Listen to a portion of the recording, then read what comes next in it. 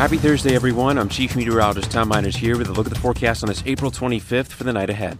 Any lingering scattered showers and thunderstorms this evening will finally leave West Tennessee completely after midnight tonight, leading to a dry start to Friday morning.